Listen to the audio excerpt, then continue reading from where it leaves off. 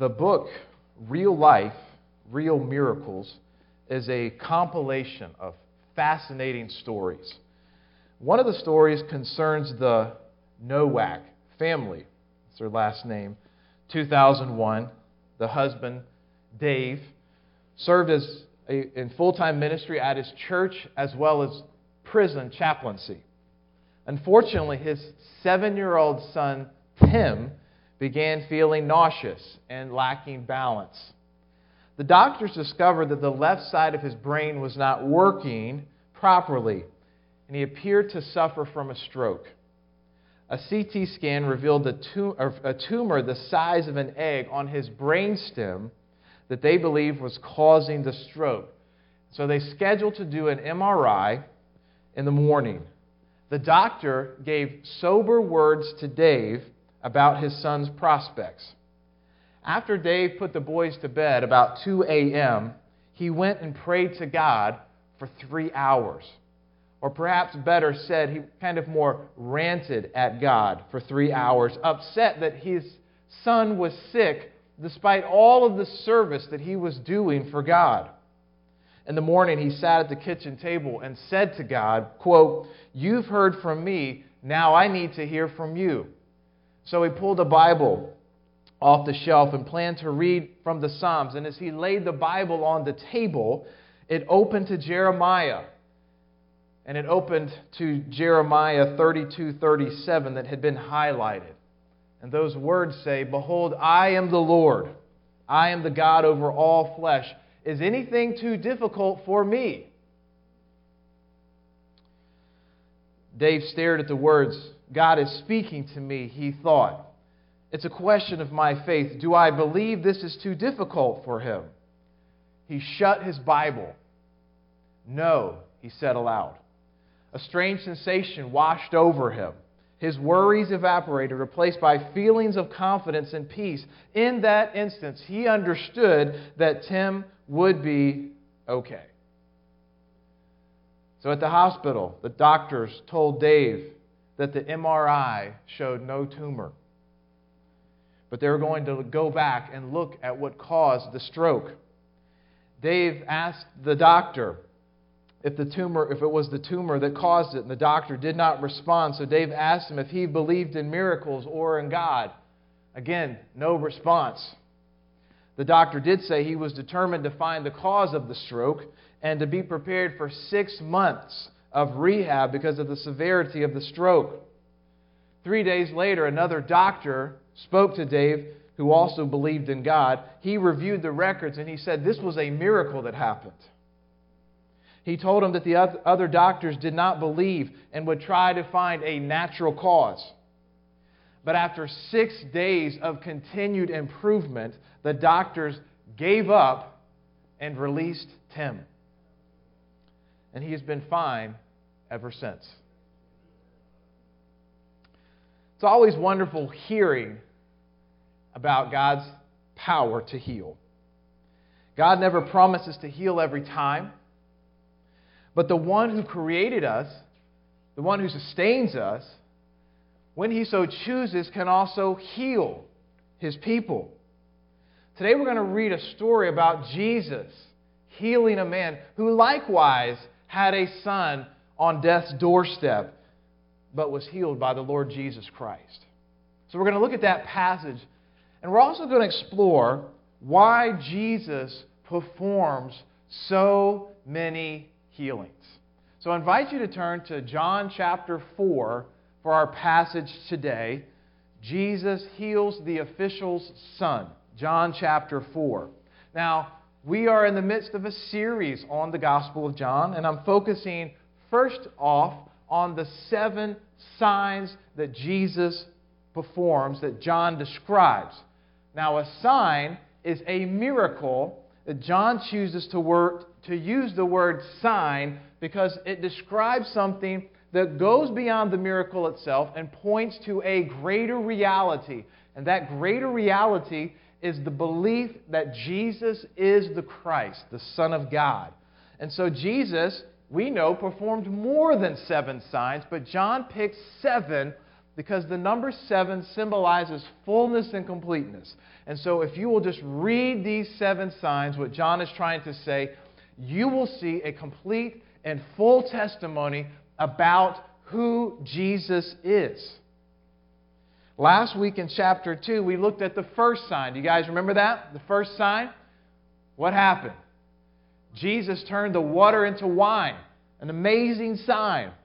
So, that was in chapter 2. So after Jesus does this, he then travels to Jerusalem to celebrate the Passover meal with all of his countrymen. While he's there, he cleanses the temple, runs out all the money changers who were changing the place of God's presence into a place of a marketplace, so to speak. And it also symbolized that one day that temple was going to be destroyed and a new temple was going to take its place, and that is the body of Christ. After that, Jesus in chapter 3 has a conversation with Nicodemus, a Jewish religious leader, about the nature of salvation. Chapter 4, Jesus has a conversation with a Gentile Samaritan woman at the well. We will come back later in the series and talk about both of those conversations because they were so incredible. But we're going to keep going with the 7 signs of Jesus. And so today our passage, it's very simple. It's a very simple passage, and it's often overlooked in comparison to some of the other signs of Jesus that are a little bit more dramatic. But this sign that Jesus does is remarkable in its own right. So if you're with me now, John chapter 4, we're going to pick up in verses 46 and following. John chapter 46, and we'll read verses 46 to 50. John chapter 4, verses 46 to 50 is where we'll begin.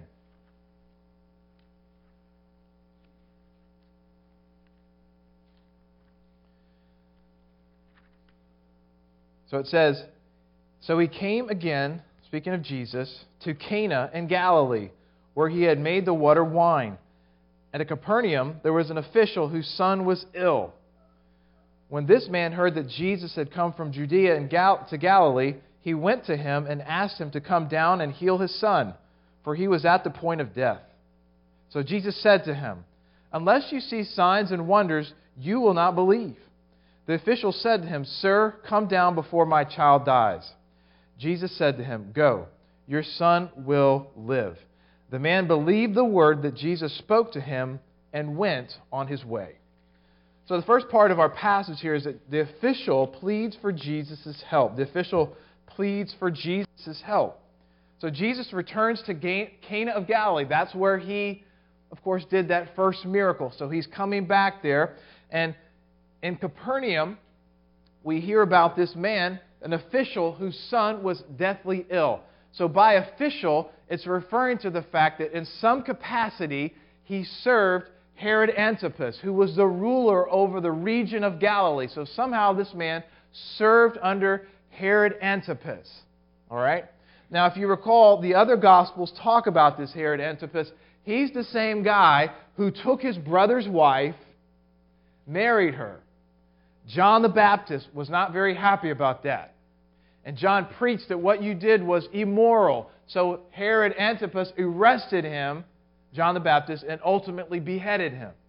All right? So that's who he worked for. And so when this official heard about Jesus returning to Galilee, he decides to go visit him over in Cana. Now, Capernaum was about 14 miles away.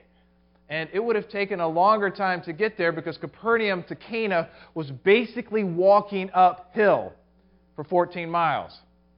I hope he had his Fitbit on that day because that thing would have been blowing up. That's quite a walk for one day. And so assuming he left around the crack of dawn, he would have arrived around lunchtime or so, around noon. All right? And so when he gets there, he goes to Jesus, and Jesus says to him in verse 48, "Unless you see signs and wonders, you will not believe." Now, you might have expected Jesus to be overjoyed that this man came to see him. But instead, he rebukes him. But it is worth pointing out that Jesus' words are actually addressed in the plural. In other words, he says, unless you all see signs and wonders, you all will not believe. So Jesus was not only talking to the official, but he was talking to the crowds that were around him. Why does he say this? Well, obviously, Jesus is not against signs per se, right? He does a lot of signs. He's not against doing signs. But his signs have a purpose, don't they? They're not just a sideshow. They have a purpose of pointing people to who Jesus really is. They are there to stir people to believe in Jesus. Or if they are already believers in Jesus, to strengthen their faith in Him. For example, Jesus says later in John 10:25, "The works that I do in my Father's name bear witness about me." So these signs that Jesus does is meant to stir faith in people. But unfortunately, for many people, they focused on the signs themselves and not on the one who performed the signs. Moreover, Jesus desires that people believe even apart from the signs. In other words, that they would just listen to His words and the truthfulness of the things He says and of His character, and to see how He fulfills all of these Old Testament promises and so forth, and just to simply take Him at His word. The signs are not wrong. They're tools and aids to create faith. But Jesus is happy when people will just take Him at His word.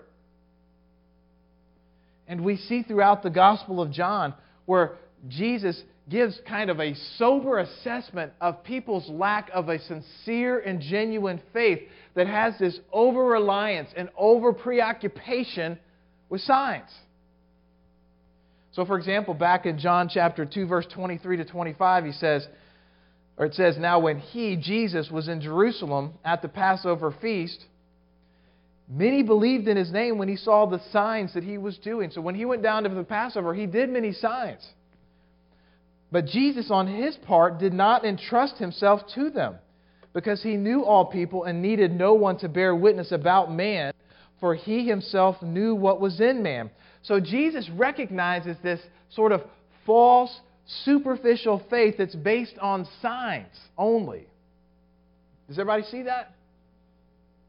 And then in chapter 4, right before this passage we read, when Jesus comes back to Galilee, it says in verse 45, "So when He came to Galilee, the Galileans welcomed Him, having seen all that He had done in Jerusalem at the feast, for they too had gone to the feast." So the crowds welcomed Him. They were glad to see Him based on these signs that He had done. But notice that there's no attention given to who He actually is. So when this official comes to Jesus and the crowds are surrounded, Jesus points out their over-reliance on the signs. The signs are not the end point, right? The stopping point. They're the means to the end. And so just file that in your brain, okay? That this is going to come up again and again in the Gospel of John, this over-reliance on signs. And this will ultimately lead to the rejection of Jesus. Remember how we said way back in the prologue, it says Jesus came to His own, but His own people did not receive Him. And you see kind of this being played out just page by page. But in response here, the official said to Jesus, "Sir, come down before my child dies." And so this official, he's pleading to Jesus out of a sense of desperation. And then in verse 50, what does Jesus tell him? "Go, your son will live." The man believed the word that Jesus spoke to him and went on his way. So incredibly, Jesus knows that not only is this son going to be healed, but He will heal him Himself. And He calls it in. Long distance. Jesus doesn't have to make that trip if He doesn't want to. Long distance. He just simply declared it. And it happened. Now, before moving on, I want you guys to notice that official believed. He seems at this point to possess a sincere faith in Jesus' power to heal, or else he probably would not have left Jesus. He would have kept staying around, right? but he left Jesus and went back home. His leaving shows that he had faith. And unlike most of the crowds, he didn't see any sign to believe in Jesus, right? He just simply took Jesus at His word. So he departs for home back in Capernaum. And he would not have been able to make it back home that day, so he would have had to stop on the way and spent the night. Then let's see what happens when he gets back. And this is the second part of our passage. The official finds his son healed. Verse 51 through 54. It says, "As he was going down, his servants met him and told him that his son was recovering. So he asked them the hour when he began to get better. And they said to him, 'Yesterday at the 7th hour the fever left him.' The father knew that was the hour when Jesus had said to him, 'Your son will live.' And he himself believed, and all his household. This was now the second sign that Jesus did when he had come from Judea to Galilee." So that next day, even before he makes it back home, his servants probably are so thrilled, they run out to meet him. They tell him that the son was recovering. And then the official stops him and says, "Okay, when did this happen?" I'm sure he had an idea of what he was getting at there. And so they tell him it was the 7th hour. That would have been at 1 p.m. And that's when he knew, that's exactly when Jesus said, "Your son will be healed." But notice again, friends, that it says that the official believed. He believed. Now, if John already said that the official believed, why does he mention it again? I mean, if he believed that Jesus could heal before the sign, why would he say after the sign he believed? I mean, of course he would have believed that Jesus had the power to heal. If he already believed that before the healing, and if Jesus has now healed him, why would John say that again? I think he says it again because John has more in mind than simply the power to heal. I think this man, this official, not only knew that Jesus had the power to heal, but now he believed that Jesus was the Christ.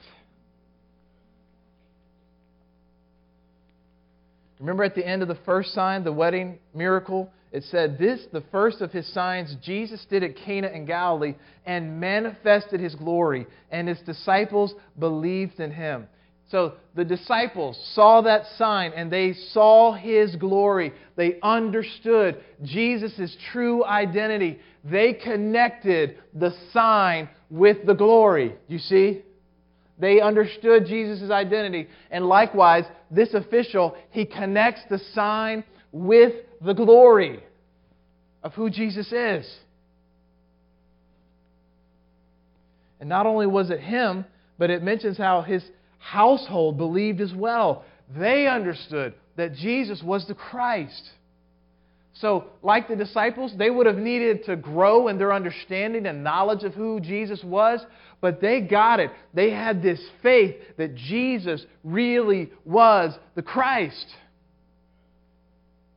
And that's, again, the point of these signs, that people would hear about them and have their hearts pricked and have their minds opened and to see that Jesus is indeed the Christ, the Son of God. They would connect the sign that Jesus is this incredible miracle worker, par excellence. No one is like him. And they would connect that with He is the Son of God. And it would lead not only to just this faith that He's a great man, a great miracle worker, but He is the Christ.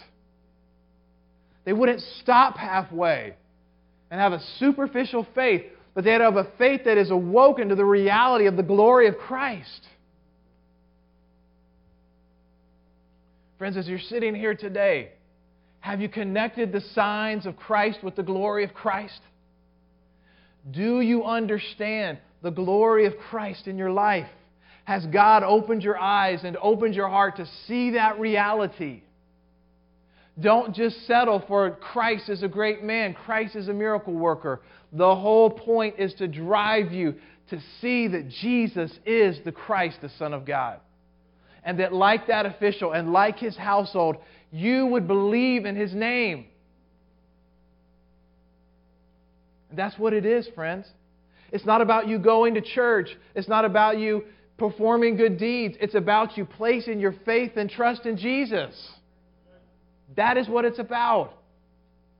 He didn't come to do all these signs just so we could kind of look at Him and say, oh, that's great, you did all that. But going to heaven is about me doing good deeds. He has done these things. We simply believe. And let today be the day of salvation. Just like that man went and saw Jesus, let today be the day when you believe in Jesus. You don't have to go through hoops. You don't have to walk 14 miles uphill. The message has been given to you. You simply embrace it and believe. And that's it. Hallelujah, right?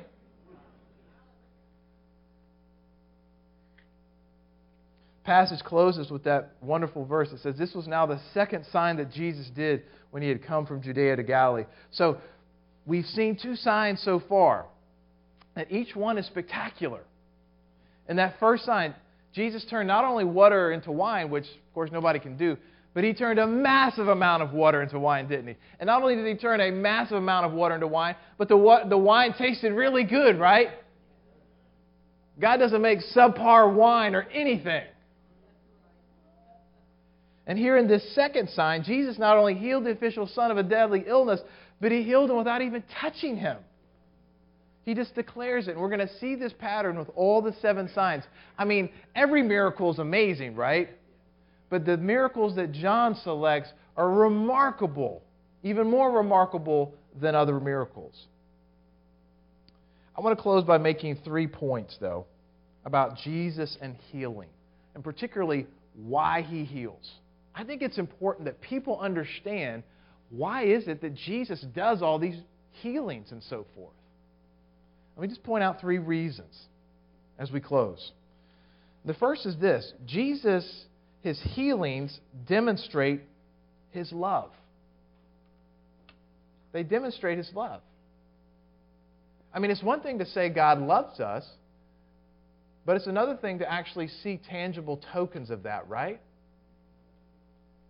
And I think this is a tangible expression of God's love for people. Jesus did not like to see people hurting. He loved them. He had compassion on them. And He would often heal just out of a simple heart that wants to love people. Examples you see, Matthew 14:14, it says, when He went ashore, He saw a great crowd, and He had compassion on them, and He healed their sick.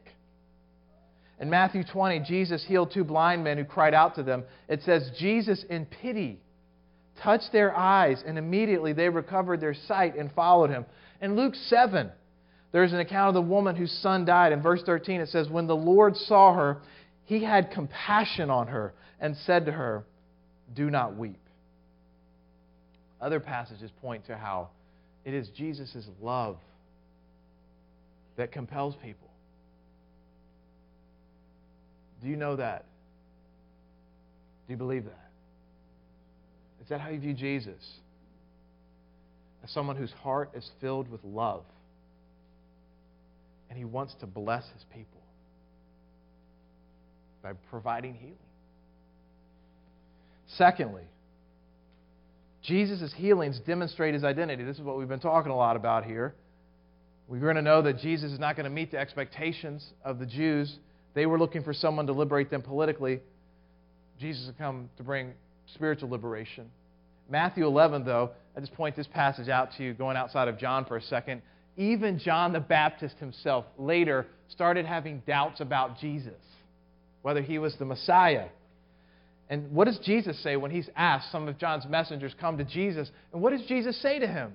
He says in verse 4 and 5 of Matthew 11, go and tell John what you see and hear.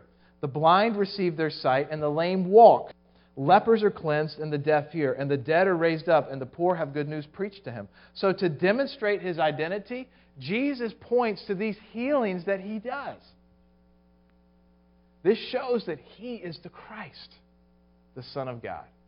We should go back to that again and again when sometimes we're struggling or doubting about Jesus, what's going on in my life, to remember His identity based on these things that we see in the pages of Scripture.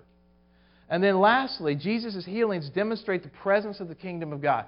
You know, that was Jesus' message when He came on this planet. He again and again said, the kingdom of God is here, right? And the kingdom of God is Jesus' redemptive reign that He is bringing into this world and is going to culminate one day when He returns. You say, well, how do you know that it's arrived? How do you know that the kingdom of God has invaded this place?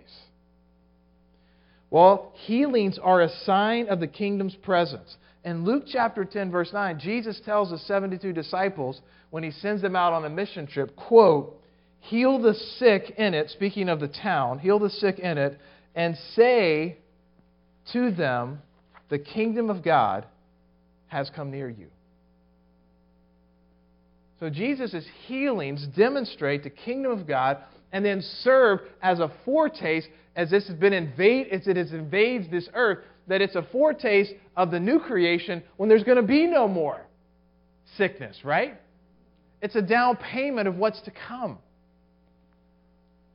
And friends, God uses healings to draw people to Christ and to enter into His kingdom. It was this way in the early church, and friends, it continues this way to the present. Just look at China, for example. This nation has experienced the greatest surge of growth, church growth in Christian history. In 1975, there were 2.7 million evangelical Christians. 2010, that number had ballooned up to 75 million Christians. I mean, it's insane, that growth. That is so incredible. And miracles have drawn many to Christ. According to reports of the official China Christian Council, nearly half of the converts in the last 20 years were drawn to faith because of a healing experience. Another researcher claims that 90% of new Christians cite healing as a reason for their conversion. Whatever the exact number is, it's making a profound difference, isn't it? For the catalytic growth of the church in China. And even secular sources recognize this. 2005 Washington Times article said, quote, one of the driving forces of Christianity's growth in China has been its association with healing powers, particularly in rural areas where basic health services are lacking. David Aikman, he's an award-winning journalist. He worked for Time magazine for 23 years. He wrote a book called Jesus in Beijing, how Christianity is transforming China and changing the global balance of power. He says, quote, it is difficult to investigate the phenomenon of Christianity in China today without hearing stories of miraculous healings.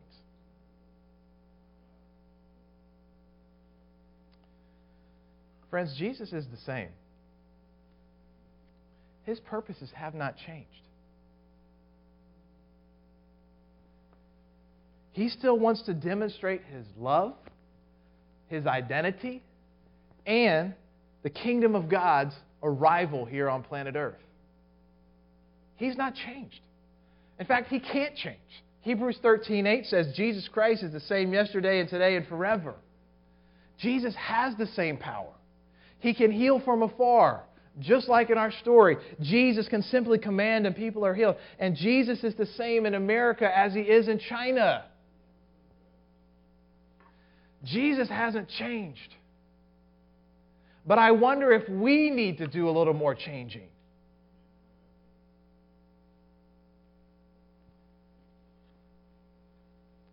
I think a lot could be said at that point, but let me just point out one thing. That we would look to Him with greater earnestness.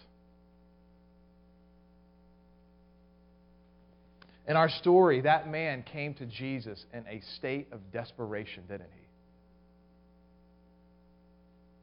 I don't know that I've ever heard of a story of a healing or any kind of miracle where it took place in just a moment of peace and tranquility. If you look back in your life when maybe something has happened where the Lord has moved, isn't it almost always in a place where you are in a state of desperation, where you realize your absolute need for Christ and how you have run the gamut of your power and your resources, and you look to Christ alone as the one who can intervene in your life? when you've been humbled and now all the glory goes to God. And I think sometimes when you look at other parts of the world and you see the prevalence of these healings and so forth, it's because in many places they don't have anything else. All they have is God, but that is all that they need. So I think if we would just approach Jesus with this type of earnestness, we would see things differently here in this culture and in our country. Now, I'm going to be clear, there's no guarantee that Jesus heals every time. He is still sovereign. He heals according to His will, doesn't He? But if we come with greater earnestness, we will see His power more often. Do you believe that, church? Well, this morning, I want us to do something a little different. Go ahead. Take a deep breath. It's all right.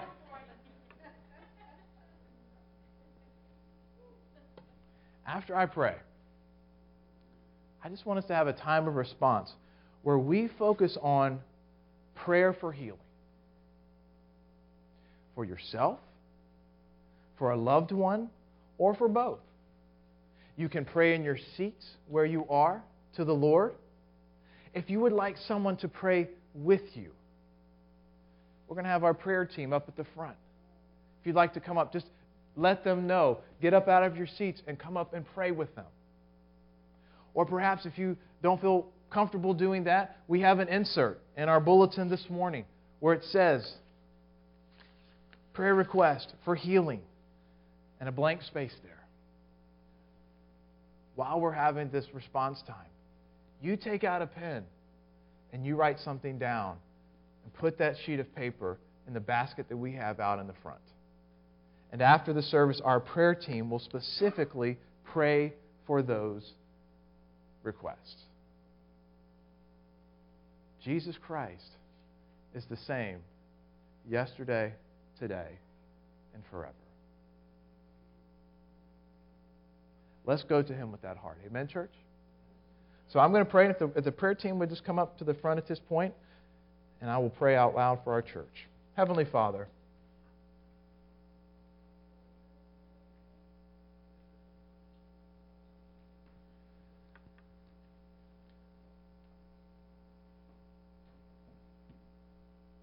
we come to You today, Lord. As it says in Luke 17, 5 and 6 on that sheet of paper, where the apostles said to the Lord, increase our faith. Increase our faith. And we sympathize with that, Lord. Here are these men who had seen great things, but yet they still wanted to have their faith increased, Lord. And so we pray for that in our own hearts today, that You would increase our faith. And Jesus goes on to say, all you need is this faith of a mustard seed, like a grain of a mustard seed. And so we pray for that today. Lord, we want to see within Your church more healings. Not for our glory, so that we can pat ourselves on our back and say, boy, we have such great faith, but for Your glory. We want to see You exalted and lifted high. We want to shout it in our communities and our neighborhoods to tell stories about what You have done. We pray, God, for this time now, that, Lord, You would stir in us a state of desperation, a state of earnestness, a desire to come to You and cling to Your feet and say, Lord, we know that You can, as the leper said to Jesus. We just pray that You will. So, Lord, You know all the different things that are going on in people's lives here, the folks gathered here today, the different things that they're struggling with.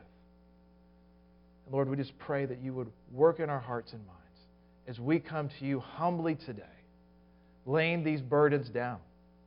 Lord, perhaps if there's someone here today who also just might want prayer about coming to know You, to know the one who is greater than the sign itself, that, Lord, You might lift them up and help them to look to heaven, place their faith in You, or to come and pray for someone to help them understand who this great Savior is. So, Lord, we give this time to you now. We pray that you be magnified and glorified. It's in Jesus' name we ask this. And all God's people said, Amen.